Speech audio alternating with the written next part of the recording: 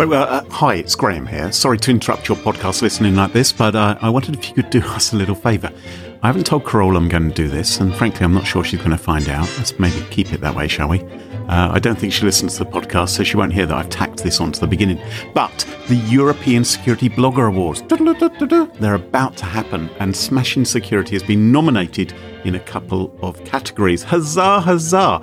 You can vote in the awards for your favourite security blogs and security podcasts, hint, hint. But you've only got a few days before the voting closes, so do it today. Do it now. Hit pause.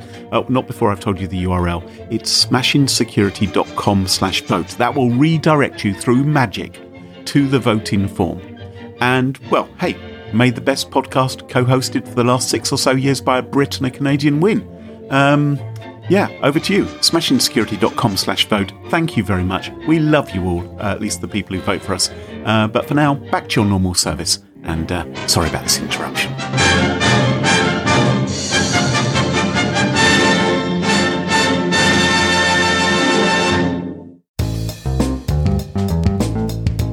Let me get my head around this. So there is this non-profit group called Cybersecurity Council of Germany, which isn't to be confused with the Cybersecurity Council of Germany. Exactly. Right. So there's two of them. They have dashes in different places. So Protelion, they're members of the Cybersecurity Council in Germany as well. Yeah. But they're not part of the Cybersecurity Council in Germany. No, don't get it confused with the Cybersecurity Council of Germany.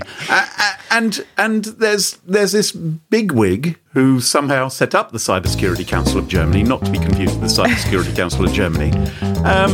Actually, I think he's part of both. This is very confusing. Smashing Security, Episode 294, The Virgin Train Swindler, Cyber Clowns, and AirTag Election Debacle, with Carole Theriault and Graham Cluley. Hello, and welcome to Smashing Security, Episode 294. I'm Graham Cluley. And I'm Carole Theriault. And who have we got joining us this week, Carole, on the show? We have the CEO of Run Zero, Chris Kirsch. Welcome to the show, Chris. Hello, and thanks for having me. Now, last time you were on, Chris, you were the CEO of a differently named company. What's happened? Yeah, why did you lose your job, Chris? What happened? It's always nice to have softball questions like that, right? No, we changed the company name from Rumble to Run Zero.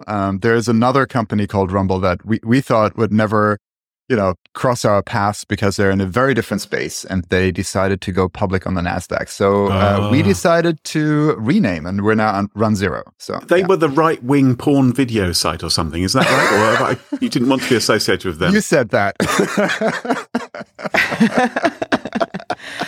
But it's business as usual for you guys, other than the other name. Yes, absolutely, yeah. And yeah. Run Zero is a great name. Thank you, yeah.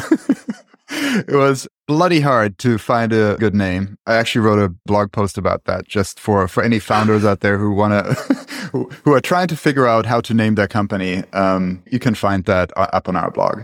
Oh, links in the show notes. But you know what, boys? I think we digress. I think we need to kick the show off.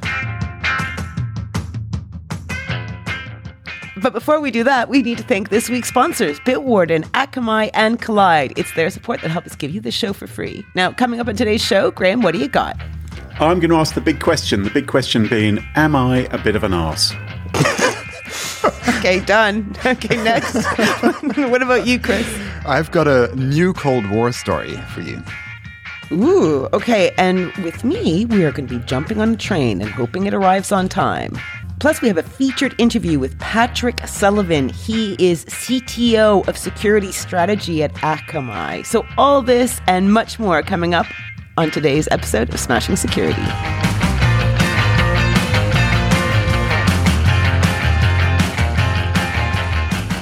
Now, chums, I feel like I've already shot my load on this one, but I'm going to ask the big question. Am I a bit of an arse? Yes. I think I might be. What do you mean, yes? I can't believe you've mentioned us and shooting your load at the same time. Oh. Chris, you don't know me that well. I mean, you've just heard me on the podcast. Do you think I'm a bit, am I? I do want to get invited back to the show. Let's move on.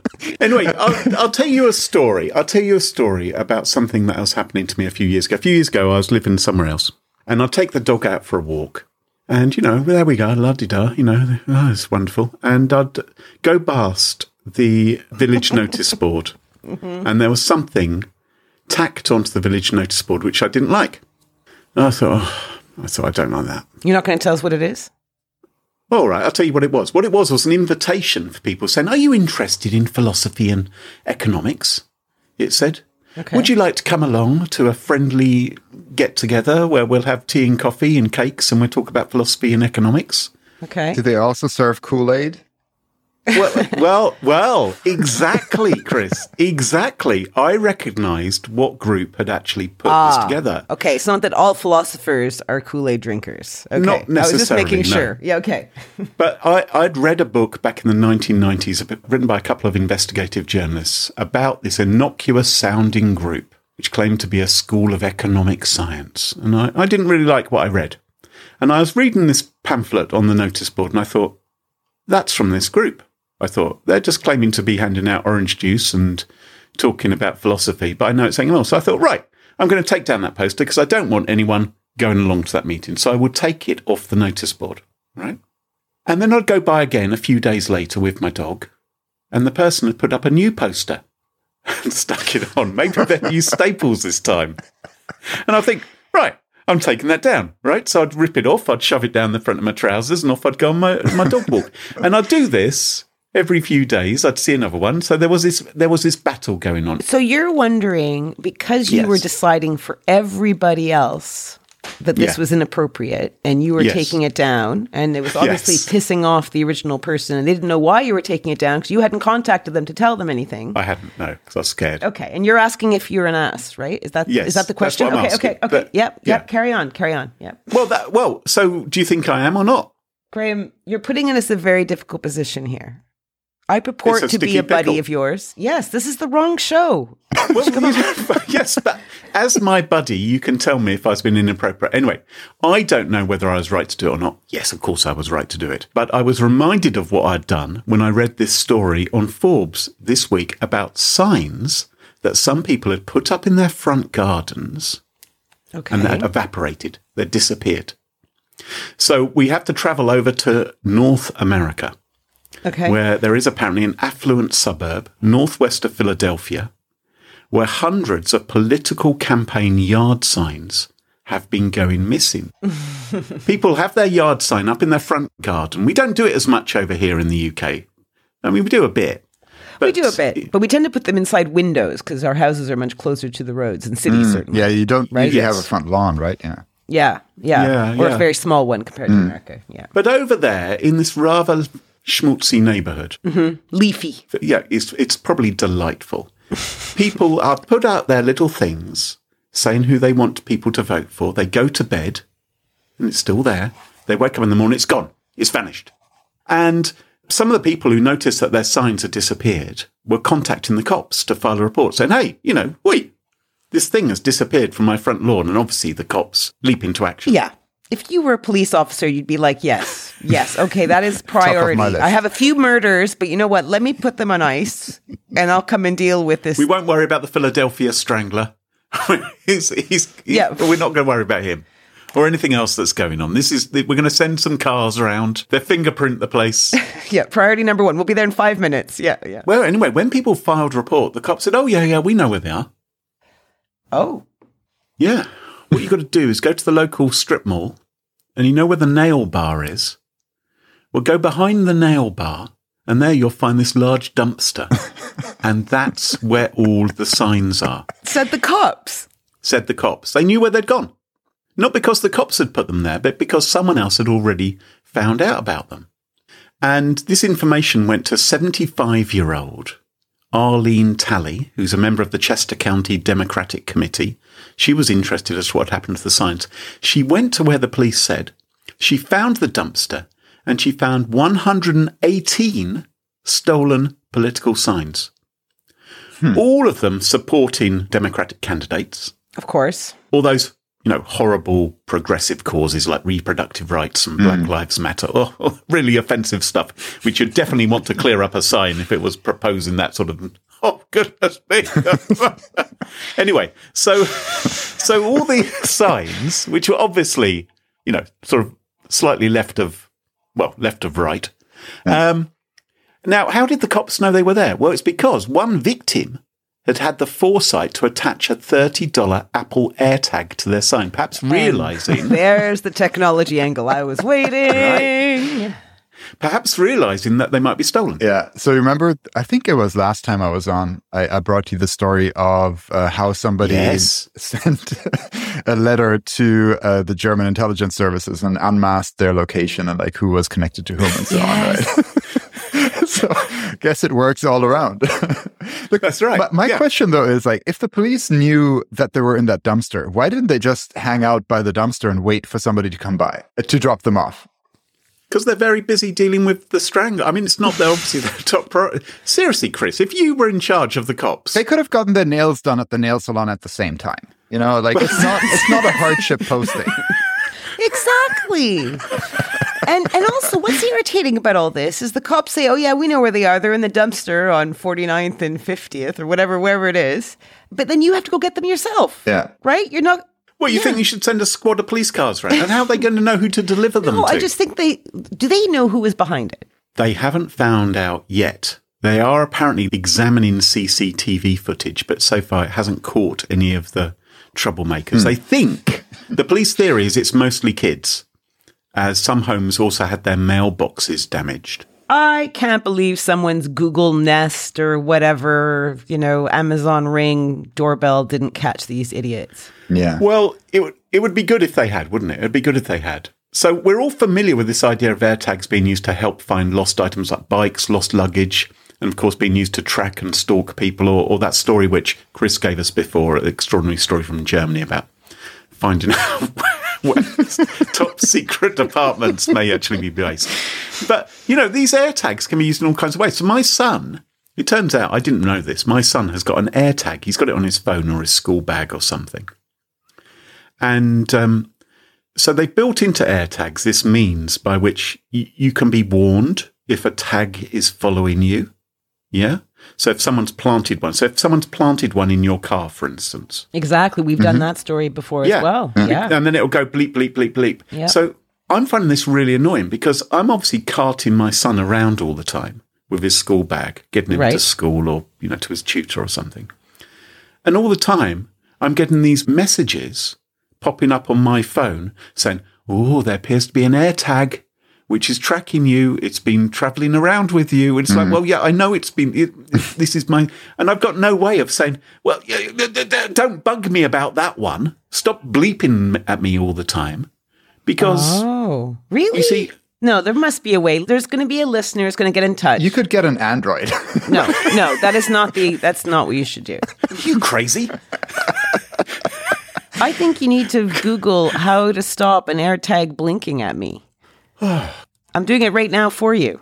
Right. Well, yeah. Well, go to settings, Bluetooth, and turn Bluetooth on. Go to Find My App, tap the Me tab, turn on tracking notifications, and turn on airplane mode.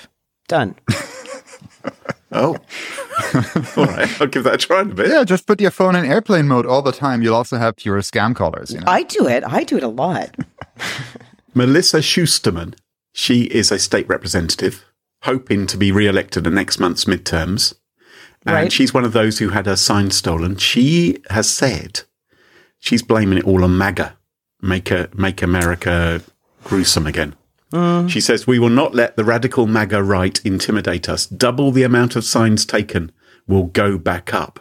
Now, that seems to me like we could end up with an exponential rise of signs on people's front lawns if this keeps on happening. And I don't know what's going to happen with the dumpsters either, but it's just going to keep on and on.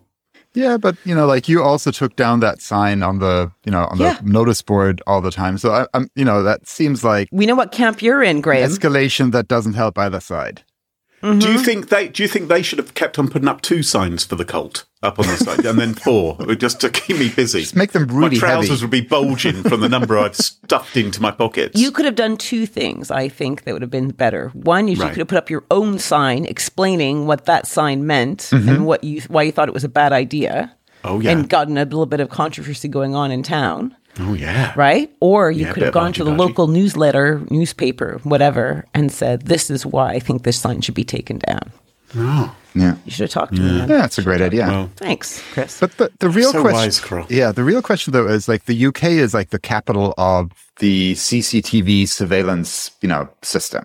So Yes. I can't even find people who pick up signs all over the city and put it in a dumpster. Oh, this was in the US, right? I'm completely Yes. off. Yeah, this oh, was God. yeah. Okay. Yeah. Okay, Story yes. will- yeah. This Yeah. is great stuff for you to cut out of the podcast.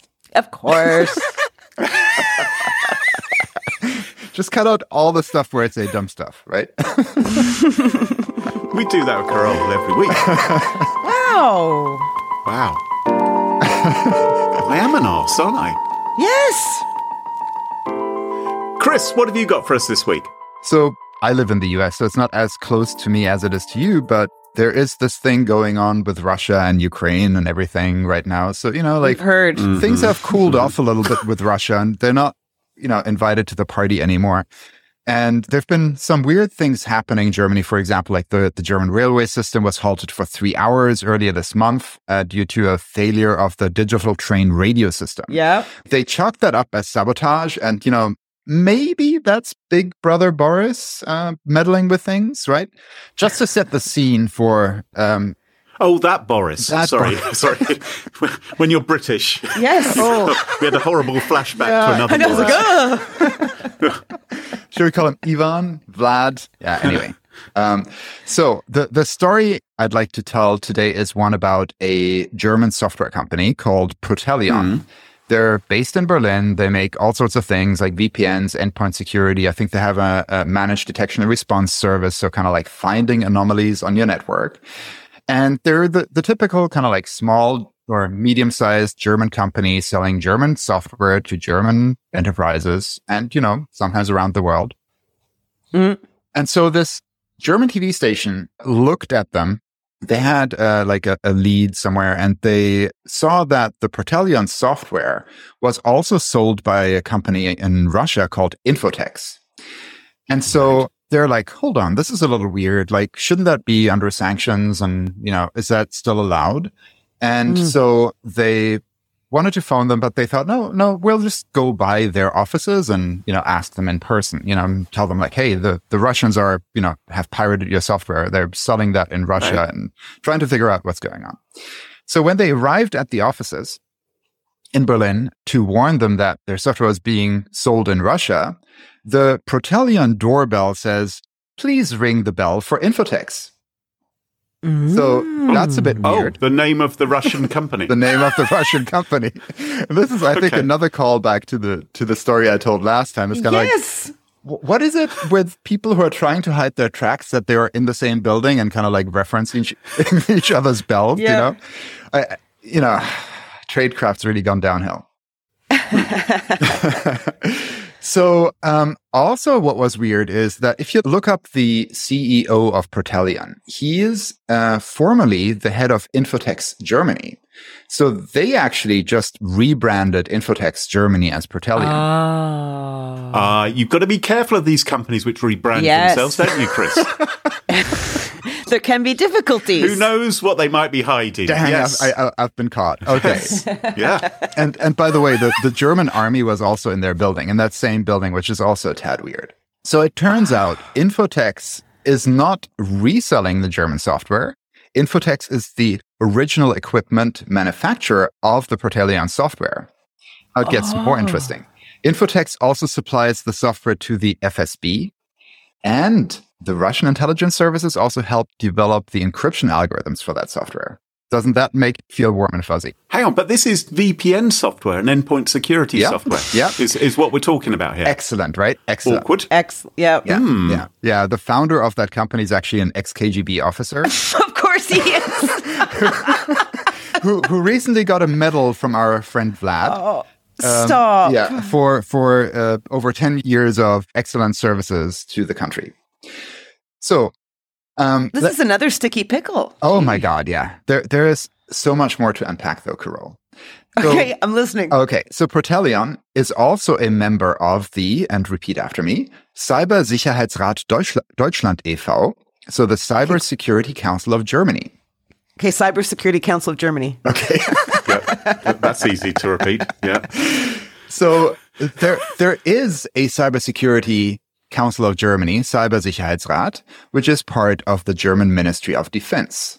But it's not that one. So we'll do a little pub quiz, Carole and Graham. You know, you're used to pub quizzes, right? Like in the UK, Yes. you ask who won the Eurovision Song Contest 1974 or something like that. ABBA, Waterloo, at Brighton. Yes, exactly. Wow. I am impressed. So, in Germany, our pub quizzes aren't as much fun. Like our pub quizzes are more like, what does E.V. stand for? E.V. Oh, this is part of their name. Part of their name, Of the yeah. Cybersicherheit Deutschland. There. I have Does no it idea. mean? Does it mean not really, or we're actually Russian, or something like that? Fake. So it's the it means eingetragener Verein, which means it's a non-profit, right? So it's not of the government. Today we learned. Yeah. Good. Ah, So it's actually a private lobbying group by the same name of the Cybersecurity Council of Germany as part of the Ministry of Defense. So no room for confusion at all there, right? Right. And they're not taking advantage of that confusion either. No, they wouldn't. So They wouldn't, closely. right? So of course they Chris, when you had this sort of name dilemma yourself with your company, where your name was also being used by this company, you just changed your name, whereas this organisation appears to almost be exploiting the fact. You might say they that. have- Yes, you might say that. Right. So this lobbying group, there's a few of those in Germany, and they typically include both vendors of security solutions and very large enterprises, and they kind of collaborate and they try to influence government legislation and hold events and all of that jazz. So same with this group here. Some of the very large German enterprises were in there, and it's very hard, as you said, to distinguish the two cybersecurity councils of Germany for anybody in Germany or even abroad. Right. Especially because their founding president is a gentleman by the name of Arne Schönbohm. Now, Arne, he's the son of a former German minister, also coincidentally the person who was the first commander who integrated the East German army into the West German army, the Bundeswehr. So, somebody with a lot of political clout. And former ties to Russia, maybe, I don't know. And so his son, Arne, is now the current chief of the BSI, which is the German Intelligence Agency for Cybersecurity. Oh. Yeah, Right. okay. The real BSI. Real the real- BSI, right? The BSI is quite respected, isn't it? I It is, that's- yeah. Yes. It is respected. Like it's a very decent agency, and they collaborate a lot with industry and so on to keep industry safe and provide guidelines and so on. So it's a respectable agency. He himself not so respected in the industry. He's got no background in information security. To the point that he got dubbed as the cyber clown by German media. No. So he's only there because his dad was powerful. is what we're I thinking. would think so, yes. And so, Right, so okay. he founded this lobbying group.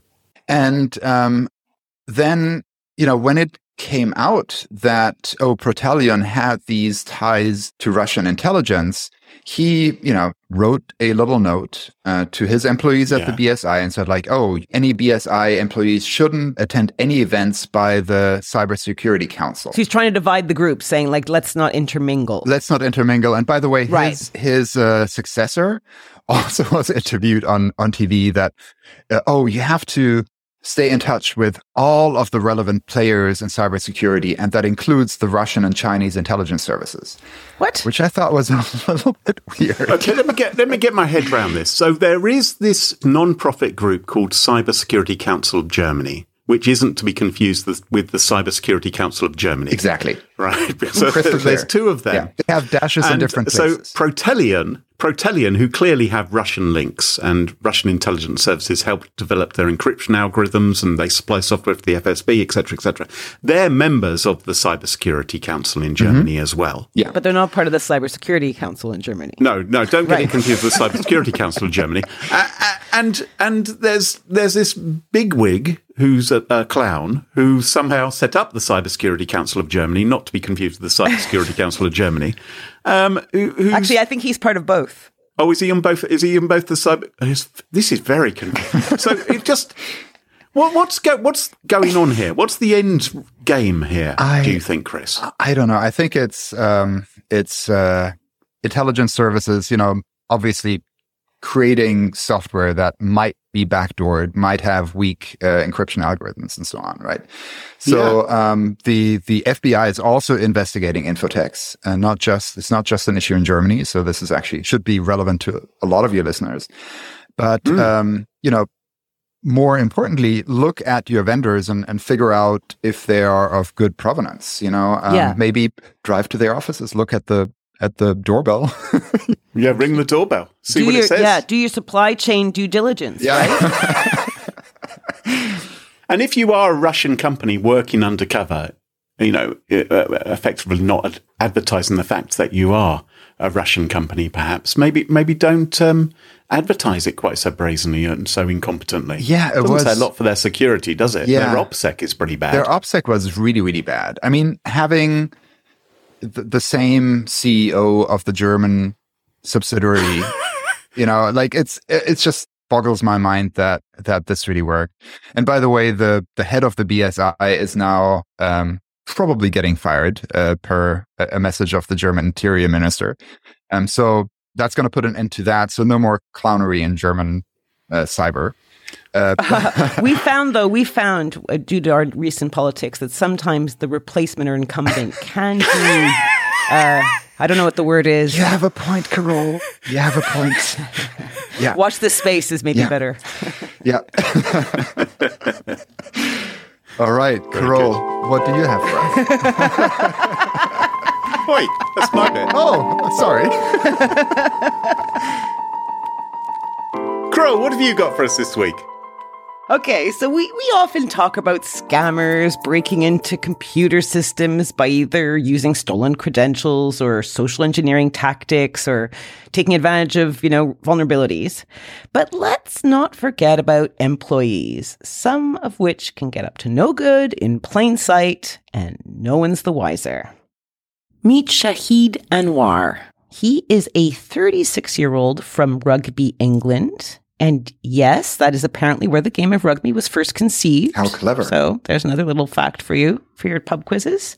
Yeah. And that is the sport where players get cauliflower ears. And I just wanted to give you a screenshot of a bunch of cauliflower ears in the notes. Yes, I was very much wondering what you were sending us here. They're pretty outrageous looking, aren't they? You'd think there'd be plastic surgery for something like that. Wow. It can be a pretty rough game. Yes. Yeah.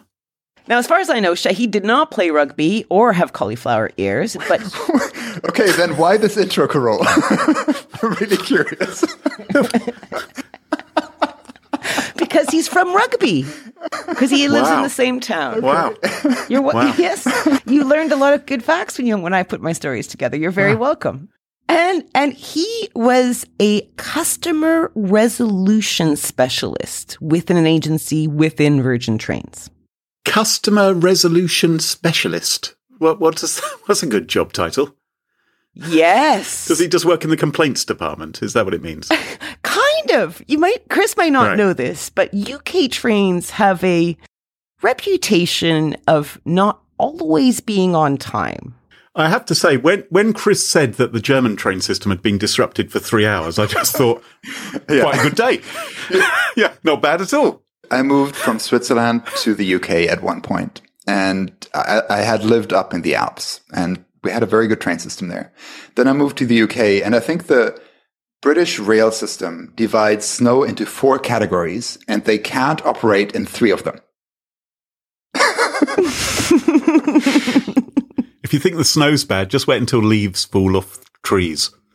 So do you want to take a guess at what percentage of trains are delayed in the UK? This is based on the last recorded 6-month period. It's probably not as bad as we were saying. Don't come with facts. We like our stereotypes. I'm coming with facts. What do you think? What does delay actually mean? How do they define delay?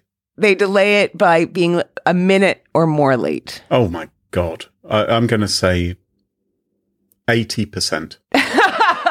They claim 25%, 1 in 4. Yeah, right.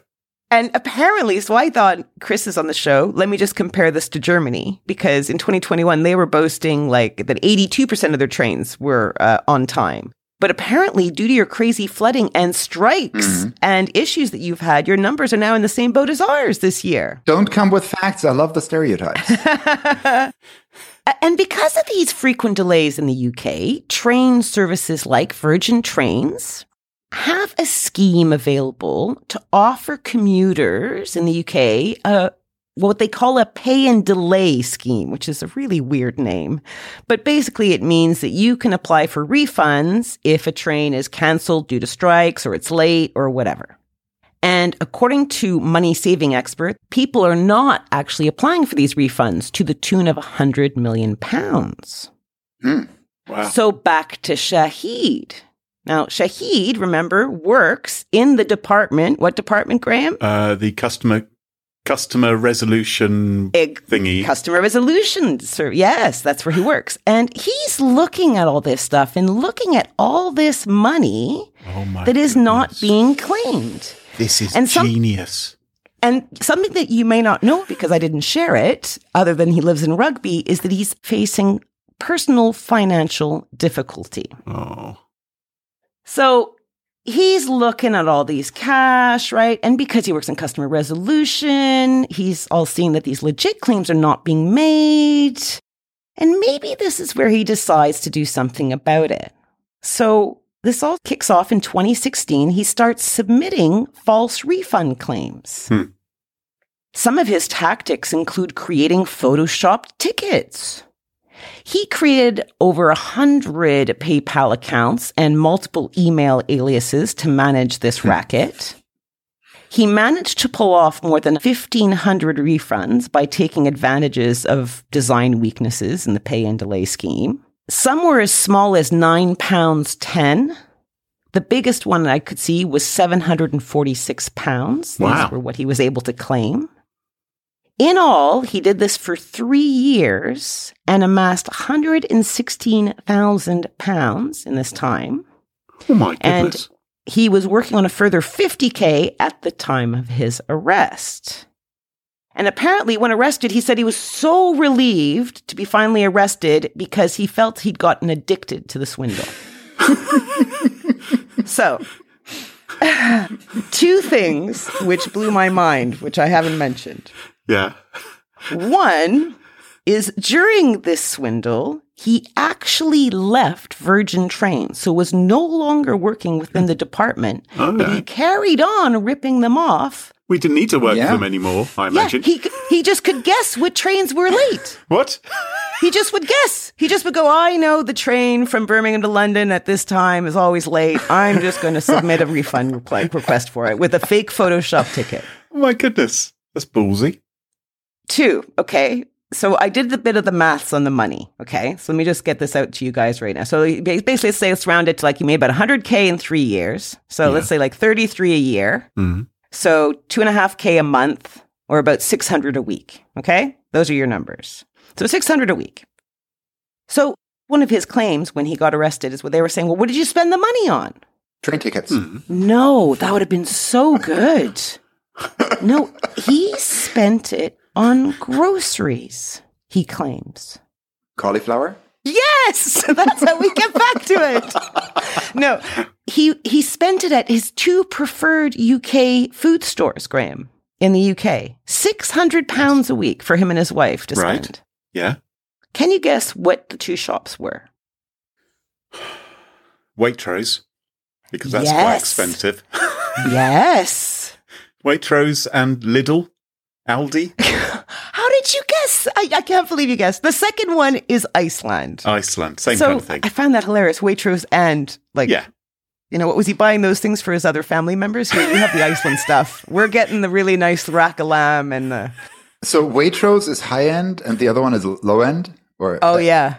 Well, Iceland is considered maybe more cost effective. Waitrose is lovely. You'll get a little thigh massage when you go in there. Yeah. It's gorgeous. And then a bill for 150 quid for a shop that should cost you 40. But it is a lovely experience, right? Oh, yeah. It's gorgeous. So Shahid has been lucky, however, because he got a suspended sentence. The judge was unhappy that he had been arrested in 2019, but only charged in 2022, which, that's a long stress period for not knowing if you're going to be charged or not. Yeah, it's the pay and delay scheme. And I wonder if the fact that he'd spent the money at supermarkets and that he was very apologetic rather than buying a flashy Maserati and a gold medallion worked in his favor as well. He helped the economy. He was leveling up. Exactly.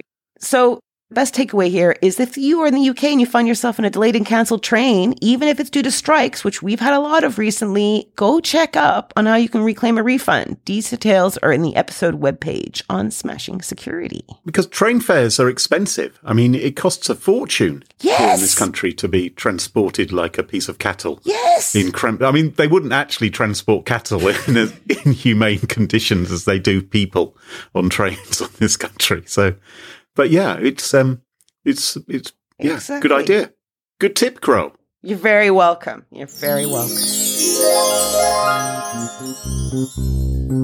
Every day, billions of people around the world connect with their favourite brands online through shopping, gaming, banking, learning, and more. Every second, the internet gets more chaotic, more cyber threats. Securing entire ecosystems, clouds, apps, APIs, and users, that grows more complex, causing friction that slows innovation and hampers agility. With Akamai, cybersecurity can become an engine for innovation and growth. Whether you want to achieve unmatched security with Akamai's suite of app and API protection or embrace a zero-trust architecture, Akamai can help. With insights from the world's most distributed compute platform, Akamai delivers unique security research on the latest attacks and trends on everything from ransomware as a service, gangs like Conti, DDoS attacks, phishing attacks, to help you protect your business. Where else can you take advantage of insights from 7 trillion DNS queries per day? Learn more about Akamai and their security research. Visit their website, akamai.com/smashing. That's akamai.com/smashing. Bitwarden's open source password manager that is trusted by millions of individuals, teams, and organizations around the world has just announced its October release. And it is chock full of goodies, which include password-protected encrypted export, which allows you to export your vault in an encrypted format using the password of your choice. Plus, there's the mobile username generator. It's finally here. They also have DuckDuckGo email aliases available.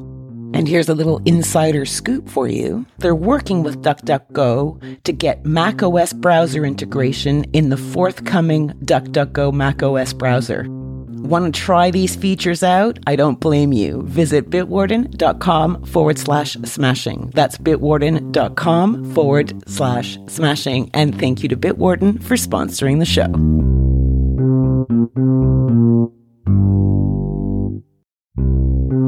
If you're considering a third-party audit like SOC 2 or ISO 27001, then you should be prepared to answer some tough questions about endpoint security. Auditors want to know that you have a system in place to monitor and maintain compliance across your fleet, which means showing that your staff are using things like disk encryption, screen locks, password managers. If you're not quite sure how you'd go about proving all that, then you need Kolide. Kolide's an endpoint security tool for Mac, Windows, and Linux devices that gives you the visibility you need to meet your third-party and internal compliance goals. Best of all, Kolide doesn't resort to spying on workers or locking down devices. Instead, it works with end users to resolve issues and relies on their cooperation and informed consent. You can meet your security goals and pass your audit without compromising on privacy. Visit kolide.com/smashing to find out how. If you follow that link, they'll also give you a goodie bag just for activating a free trial. That's KOLIDE.com/smashing. patreon.com/smashing. And welcome back. Can you join us at our favourite part of the show, the part of the show that we like to call Pick of the Week. Pick of the week. Pick of the week. Pick of the Week is the part of the show where everyone chooses something they like. Could be a funny story, a book that they've read, a TV show, a movie, a record, a podcast, a website, or an app. Whatever they wish. It doesn't have to be security related necessarily. Better not be. Well, my Pick of the Week this week is slightly security related because that is allowed under the rules of Pick of the Week. Doesn't have to be security related. Oh, gosh. Just because I did it last week, honestly. I'm sure you've been following the Fat Bear tournament, the competition. Hold on, Graham. I thought we had a strict no tautology rule on this podcast. I'm throwing out really fancy grammar. Is it grammar terms? So you think saying Fat Bear is saying Fat Bear, yeah, is unnecessary. So I mean, there is a bear week in Provincetown, Massachusetts. Close to where I live. And do you know what they mean by bears? I do. I married one. Is this big cuddly men with a beard? Big cuddly hairy men. Yeah. Yeah. Go listen to Sticky Pickles' last episode if you want to learn more about them. So it's an aesthetic. It's one that escapes me a little bit, but it's an aesthetic, and it's gorgeous. Carol, thanks for saving the day. I am talking about real animals, that type of fat bear. That's what's kind of the grizzlies. Is this because it's because they're about to go into hibernation, so they're all eating tons right now? Well, look, obviously the bears are gorging around. They're finding any food they can get hold of. The ranger's not going to like it, but if they steal a little, I used to watch TV a lot. I used to watch Yogi Bear and Boo Boo. I know all about bears at Jellystone Park. And so I know the antics which they get up to. And apparently the rangers at Katmai National Park and Reserve, they have been holding for some years now, Fat Bear Week, where they try and work out what the most popular bear is. And they've been running this online as well. You can vote if you want. A few Sundays ago, there was a semi-final round between a roly-poly bear, which they've nicknamed Holly, codename 435. So they've all got numbers. And there's also an airplane-sized bear called 747. And you had to decide which was your favourite fat bear. Now, you're wondering, why am I mentioning this? Well, the reason why it came to my attention is there has been some election fraud going on. Oh, dear. There has. This is the word from Katmai National Park. They detected attempted election fraud in the poll between these two bears. They said that we have discarded the fake votes. So apparently they were avalanched with emails, lots and lots of emails coming from several IP addresses, which were all voting for Bear 435, who did win, to her credit, in 2019, the Fat Bear Week championship. Yeah. But they said, no. A lot of these were actually fake votes. So someone has been trying to rig the Fat Bear competition. And I think that is a warning for all of us. Is there a prize? Do you get to ride the bear if you win? Do you know what a bear is? You don't. Yes. Have you not seen that movie with Leonardo DiCaprio? You don't mess with a bear. I have stayed in Canada on Vancouver Island, and the place I was at had a hot tub, and right beside the hot tub was this long bear stick. So if you're sitting there in the soup looking delicious, like little dumplings for a bear, you could try and poke it off with this stick. It's ridiculous. How did that work out for you? Is that how you met your husband? Yes, I lampooned a great one. No poking in the hot tub. I think we've had enough of that. That's like Chris's type of bear, I think. Anyway, they have now added a captcha to their systems to try and weed out fake votes. Capturing bears in the wild. Oh, God. Another one to cut out. Anyway, I think well done to that. I like the idea of them having this fat bear competition and raising awareness of the bears. It's a little bit of fun. But, why on earth was someone trying to rig the vote? What is going on? I wonder if any Barry-like men could go there during this week and just wander around the park and try and get captured, and actually have men compared, versus bears in it. I'm sure there's a website for that, Carole. I'm sure. Rule 34. Why is someone throwing all this spam at bears as well? What's going on? It's very, very strange. Anyway. What's your pick of the week? All right. My pick of the week is PimEyes.com. So some of you might know that I have like an interest in OSINT, open source intelligence, which is basically, using public sources to figure out stuff about companies, people, etc.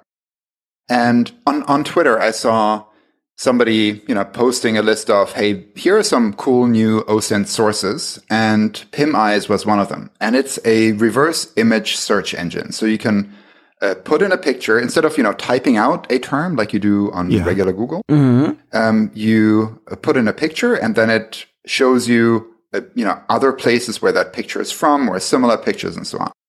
And PimEyes has a particular flavor of reverse image search, which includes face recognition. So you can put in somebody's picture and it'll find other pictures of the same person just through face recognition. Oh my goodness. Are they using the Clearview AI to do this?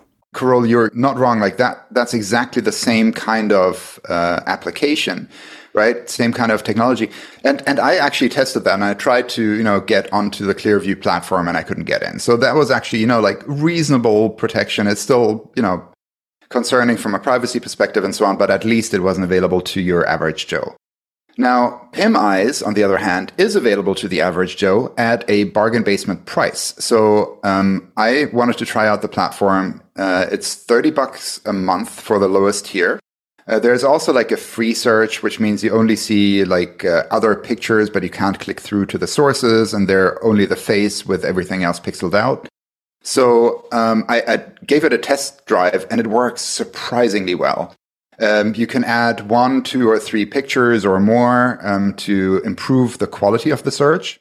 And then you get, across the internet, all publicly available pictures of that person. While you've been speaking, Chris, I have uploaded a picture, a face to it. I chose the face of someone called Carole Theriault. So I've just uploaded her picture. Douche. And it has found a number of other pictures of Carole. And which I thought, well, maybe they've worked out that is Carole Theriault in the picture. Maybe they've done with. And so they've then searched for Carole Theriault. But they've also found pictures of someone who looks very much like Carole Theriault. Mm-hmm. I have to. My doppelganger? She does look equally sarcastic in this photograph. I have to say, she does look very, very unimpressed. It's quite extraordinary. I'll just put it in the show notes, Carole. There you are. That looks like you. I've just Googled. I don't know if you can see that, but there you are. Oh, it's coming. Oh, yeah. Oh, It does look like Carole there. You can, but I need to find her. I've also seen something which is tagged as a potentially explicit result. I can tell PimEyes that most definitely is explicit. It's not potentially explicit. It's quite revolting. No, I'm not going to share that one. Oh my God. Anyway, but yeah, it's extraordinary. Also, I looked at some sites where they found somebody's picture and it did not have the person's name on it. So that shows me that they really do face recognition and don't just pivot over the name that they might find somewhere. But it does also, and you've just proven this, Graham, it does also have quite a lot of false positives. So the further down you get in the search, the probability of this being the same person goes down. And when you get towards the end, a lot of adult sites and a lot of et cetera, right? Yeah. There's so many things that can go wrong with that technology. So, for example, you might, as an employment screen, put somebody's LinkedIn picture in here, and you might find some false positives, right? Where you think, oh, this person had some other parts of their career that's not on LinkedIn. Or you might find some revenge porn out on different sites. That's become, unfortunately, very common now. And so, just from a professional profile to going to false positives and real leaked nudes is very, very fast now. But also, if you think about a stalker just out in the public, if they snap a picture of somebody that means that they can now probably find their Facebook pretty quickly and identify who that person is. And then, that could increase stalking. On the flip side, you could also take a picture of a stalker and identify who they are.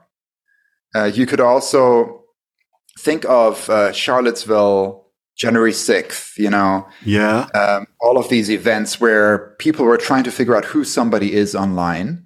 And often getting it wrong. And then vilifying people. Even with that website, there is no guarantee that they will get it right because they're false positives. So there is also a whole lot of... And are they going to be held accountable if someone is misidentified and there is some kind of weird, and you go to them and they'll go, hey, it wasn't us. We just scraped the web. We're just providing this service with nothing to do with us, Gov. I'm sure they have plenty of disclaimers. But they're charging for that service. Yeah. Anyway, I feel ishy about this. I think it's the kind of thing you only really want people maybe in law enforcement to use, and with an understanding as to the consequence. I'm now searching for a photo of myself, and I'm finding an alarming number of photos of me.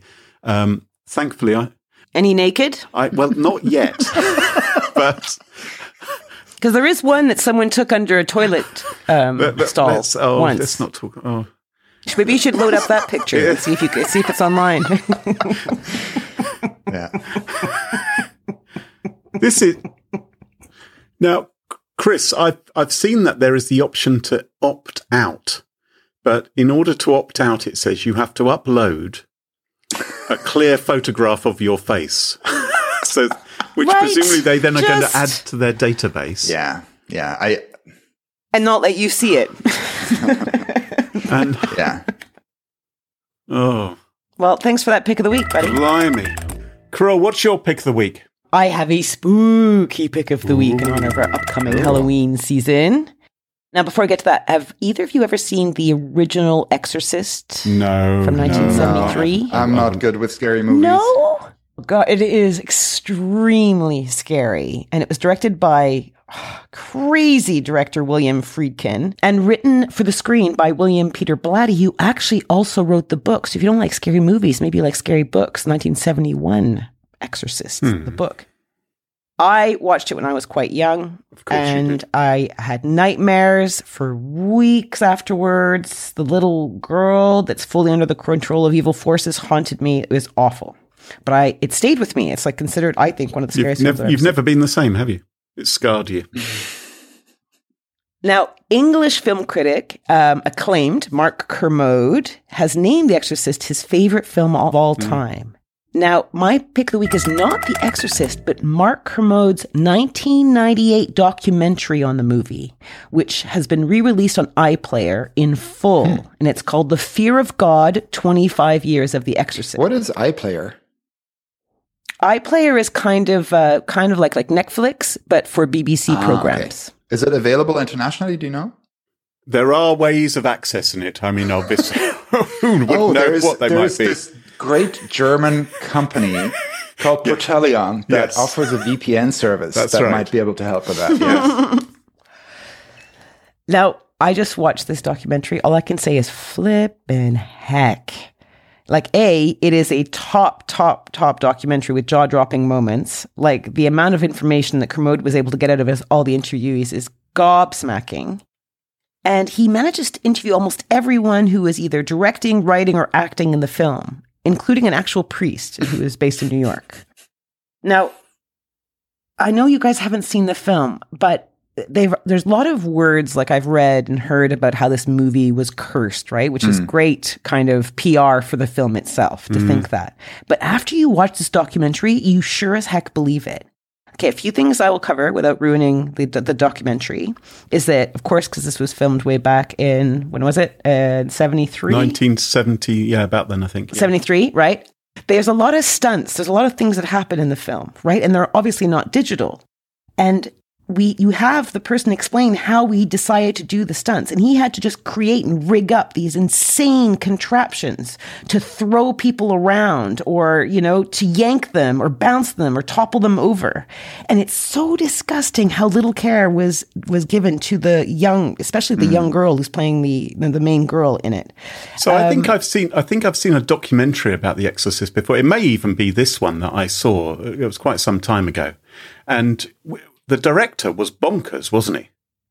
Yes. Friedkin comes across as extremely bonkers. Now, he's quite respected. He did The French Connection, a very, big acclaimed film. There was a lot of deaths on set during the production, like way too many to consider anything close that could normally happen in any kind of situation. Well, people died while they were making the movie. Yes, and more than one, like many more than one. And Kermode goes through them all and explains what happened as far as they know. Yeah, Friedkin and the writer are both really intense and impassioned people, and they come across as people that would stop at nothing to get what they wanted.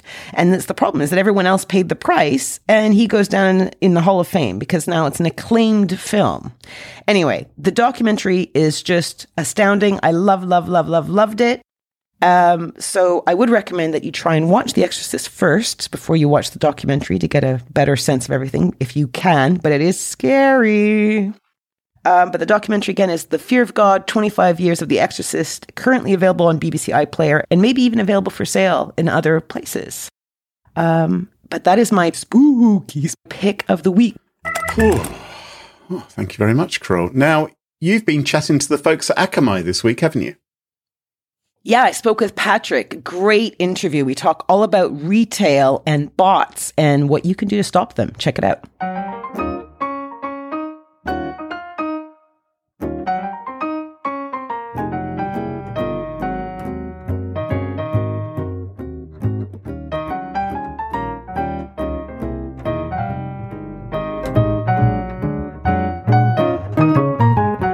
Well, listeners, today we have Patrick Sullivan. He is CTO of Security Strategy at tech giant Akamai.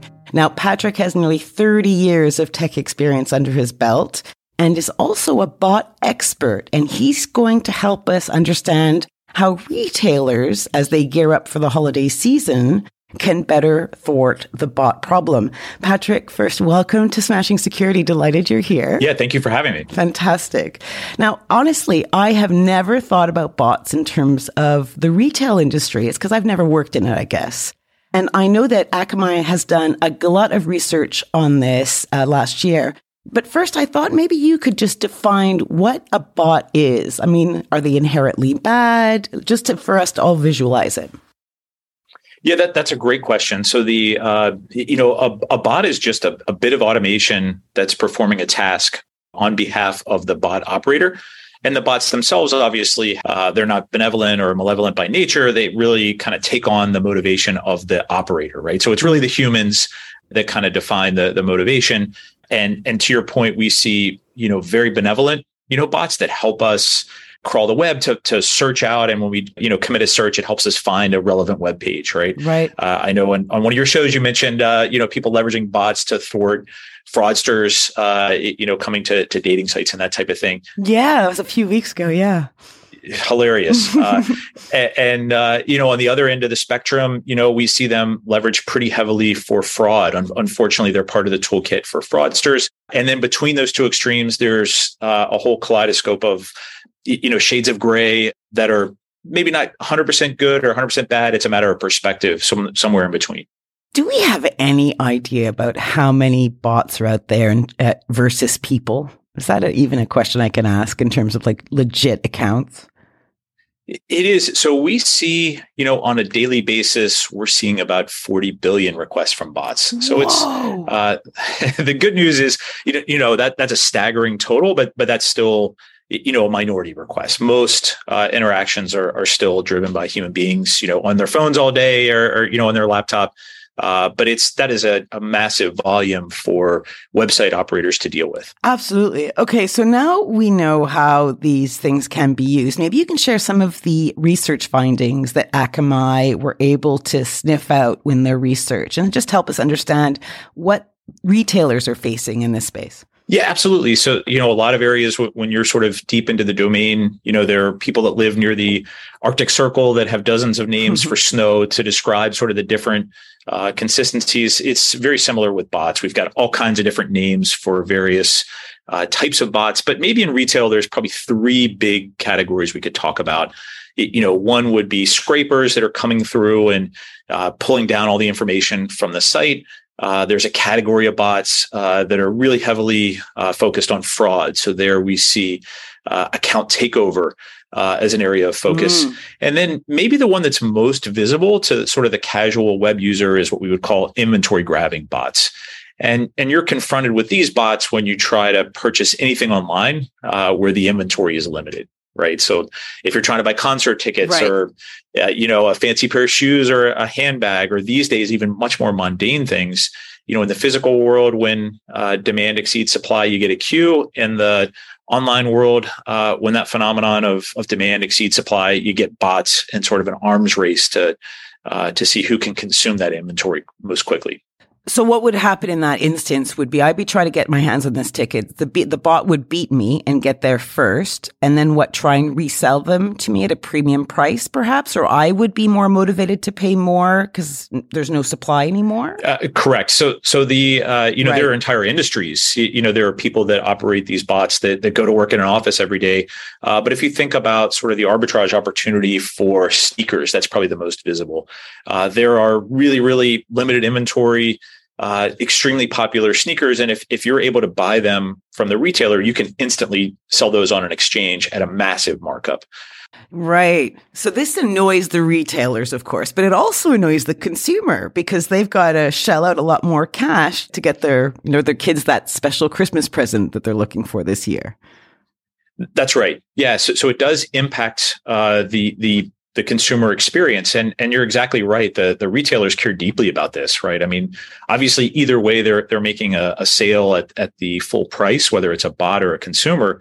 But within the retailers, there are some of the brightest people in security focused on thwarting these bots and helping to ensure that a human being has the best shot possible of buying that. One of their legitimate, loyal consumers, that's who they want to be able to purchase these things. They really don't want to see this secondary market where their loyal customers have a bad experience. That's the worst thing possible for a retailer. Yeah, of course. And of course, brand reputation might be impacted there as well, of course. Okay. I think I've got the picture now. So this is Cybersecurity Month. We're still in October. And maybe we need to go down the route of what people can do to try and fix this. So should we start with retailers in terms of them and how they can help manage this? Absolutely. So I think what we're confronting here is, a very determined adversary, these bot operators that are very well resourced, right? I mean, we kind of touched on the profit motive. So there are very, very clever people building these bots. So to your point, if you're operating a website, there's a couple steps that you need to do. I mean, first and foremost, you need to be able to detect, is this a human being or is this a bot on the other end? And there's a lot of technology that we've developed over the years here, everything from, looking at passive data to active detections of, is the physics of the way the keyboard is being used and the mouse, the way that the phone is being oriented, does that appear to be human as we model that, or does that appear to be, automation, right? So there's a lot of work there in detection. And then the next step is categorizing, right? We've talked about all these different types of bots. Obviously, you want your Google bot, that's searching the site to get right through to help your search rankings. The fraudsters, you want to deceive them, maybe send them a misleading message, but you could block them if you wish. And then the gray bots, we see things like airlines where every bot that comes in costs them a little bit of money because they have to go have a paid query to a reservation system. So maybe there you serve them some information that's slightly stale so you don't incur the cost, but the bot gets what they want as well. So you think about sort of that detection, categorization, and then have a menu of responses available to you. So you actually use subterfuge basically with gray bots. I think for the really malicious bots, you really want to confuse them, right? So a lot of what they're doing is they're testing credentials to see if they can take over somebody's account. So if you detect that it's a bot, even if they put in the correct credentials for one of your users, you don't want to to tell them, that we're blocking you, you would just say, these credentials don't work. You give them the exact same message that you would give them if the credentials were invalid, right? To confuse them. Yeah. So you're trying to waste their time a bit so they don't just create a new account and go attack in a different way. Correct. And also maybe you can drive up their costs. There are things that you can do that would cause them to burn more CPU and memory to drive up their cost and frustrate them further, right? Maybe they would go to another site that's less expensive for them. If they're operating these botnets at the scale of millions of requests and you're causing their compute costs to go up a bit, that may be the most damaging thing you can do to them because it gets to the economics of what they're trying to pull off. And customers that have that are working with Akamai in order to detect these bots and to categorize them to allow the good ones in and to thwart off the bad ones and to kind of obfuscate the gray ones so they run around chasing their tails. Are they seeing cost savings? Are they seeing streamlining? Because it's such a big deal, they're seeing huge advantages. Yeah, there's. Obviously, it starts with the user experience that you touched on, right? You want to make sure that your legitimate, loyal customers have the best possible experience online. That's vital for a retailer. But certainly, there are IT cost savings. If you're having to kind of fight the bots. A human defender versus a manual bot, that's really expensive because it takes a lot of humans, so there are costs there. But for a busy period, if you're having a limited inventory launch or if it's, the peak sales period around Cyber Monday, Christmas, which is coming. Yeah. The last thing you want is, a crush of humans and bots to bring your site down, right? So obviously if you can pull these bots out of the that demand cycle, and it's not consuming resource within your data center or your cloud compute. That ensures uptime and good experience for your legitimate users. And is there any way for retailers who not sure they have a bot problem? Like, is it really clear when they have one, or can it be so sneaky that it can actually bypass them and they have no idea? Yeah, that's a great question. We often see this phenomenon where, a very clever bot operator can operate for a long period of time without being detected. And then often you'll get maybe more of a clumsy bot operator that comes in and they're extremely noisy and they're impacting the availability of the site. So we go in there and targeting the very noisy bot. But then once you have kind of the precision tools to look, you'll see under the covers, hey, there was, several other operators that have been visiting your site and conducting bot activity below the noise floor for some period of time, right? And those are, typically more sophisticated, more of a cause for concern than the really noisy bots that are out there. So that happens all the time, where it will be sort of below the radar.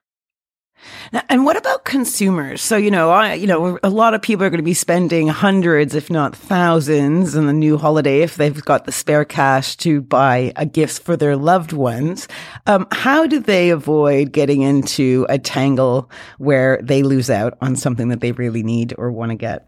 One of the things we touched on briefly was the fraud use of these bots, right? And we call that credential stuffing, where basically, you have an engine that's these bots that somebody either rents or buys or they build themselves. And then the fuel for that engine is sort of credentials from breach sites. So everybody listening today has seen, some site that they visit and establish a login get breached, over the last 8-9 years. Well, what happens is those credentials on those sites are resold, right? So there are researchers say there's about 25 billion credentials up for sale that you can go purchase. And then, that becomes the fuel for these bots where they just test those credentials to see if people have reused their credentials from one site to the next. So probably the primary thing that we can do as consumers is to use a unique password for every site, right? That will really limit your exposure to, somebody breaching one site that you visit and then attempting that same credential pair across every other site on the internet, billions of times a day. And then, to help facilitate that, a password manager could be helpful. There are a number of things you can do there. Avail yourself of MFA if that's an option on the site. All of those things make it more difficult. But if there's one takeaway, it would be, I know password hygiene is annoying, but unique passwords are probably the number one thing that we could do to thwart kind of the mass scale automated credential stuffing that we see out there. Yeah, fantastic. Is there anything else you'd like to add before we close, Patrick? No, I think that was, sort of the key piece. I mean, I would say, it may be frustrating as a consumer, when you're impacted by these bots when you're trying to purchase an inventory. But I can assure you there are people working very hard at retailers to try to give, humans their very best shot at purchasing, these things. It's not a cynical effort on the part of the retailers. They're working very hard to give humans their very best shot, relative to these bots that are out there. Amazing. Now, listeners, especially those of you in the retail space, I am sure you want to learn more about Akamai and their security research and their services. And you can do this for free by visiting akamai.com/smashing. That's Akamai, AKAMAI.com/smashing. And Patrick Sullivan, CTO of Security Strategy at Akamai, thank you so much for sharing your insights with us. Thank you. Great stuff. And that just about wraps up the show for this week. Chris, I'm sure lots of our listeners would love to follow you online and find out what your company is up to. What's the best way for folks to do that? So if you want to follow me personally, Chris_Kirsch on Twitter, and runzero.com if you want to check out the cyber asset management solution. We have a free version for companies under 256 assets, so check that out. Thank you. Super duper. And you can follow us on Twitter at SmashInSecurity, no G, Twitter and last have a G. And we also have a Smashing Security subreddit. And don't forget, to ensure you never miss another episode, follow Smashing Security in your favourite podcast app, such as Apple Podcasts, Spotify and Google Podcasts. And massive shout out to this episode's sponsors, Bitwarden, Akamai, and Collide. And of course, to our wonderful Patreon community. It's thanks to them all that this show is free. For episode show notes, sponsorship info, guest lists, and the entire back catalog of more than 293 episodes, check out SmashingSecurity.com. Until next time, cheerio, bye-bye. Bye. Auf Wiedersehen.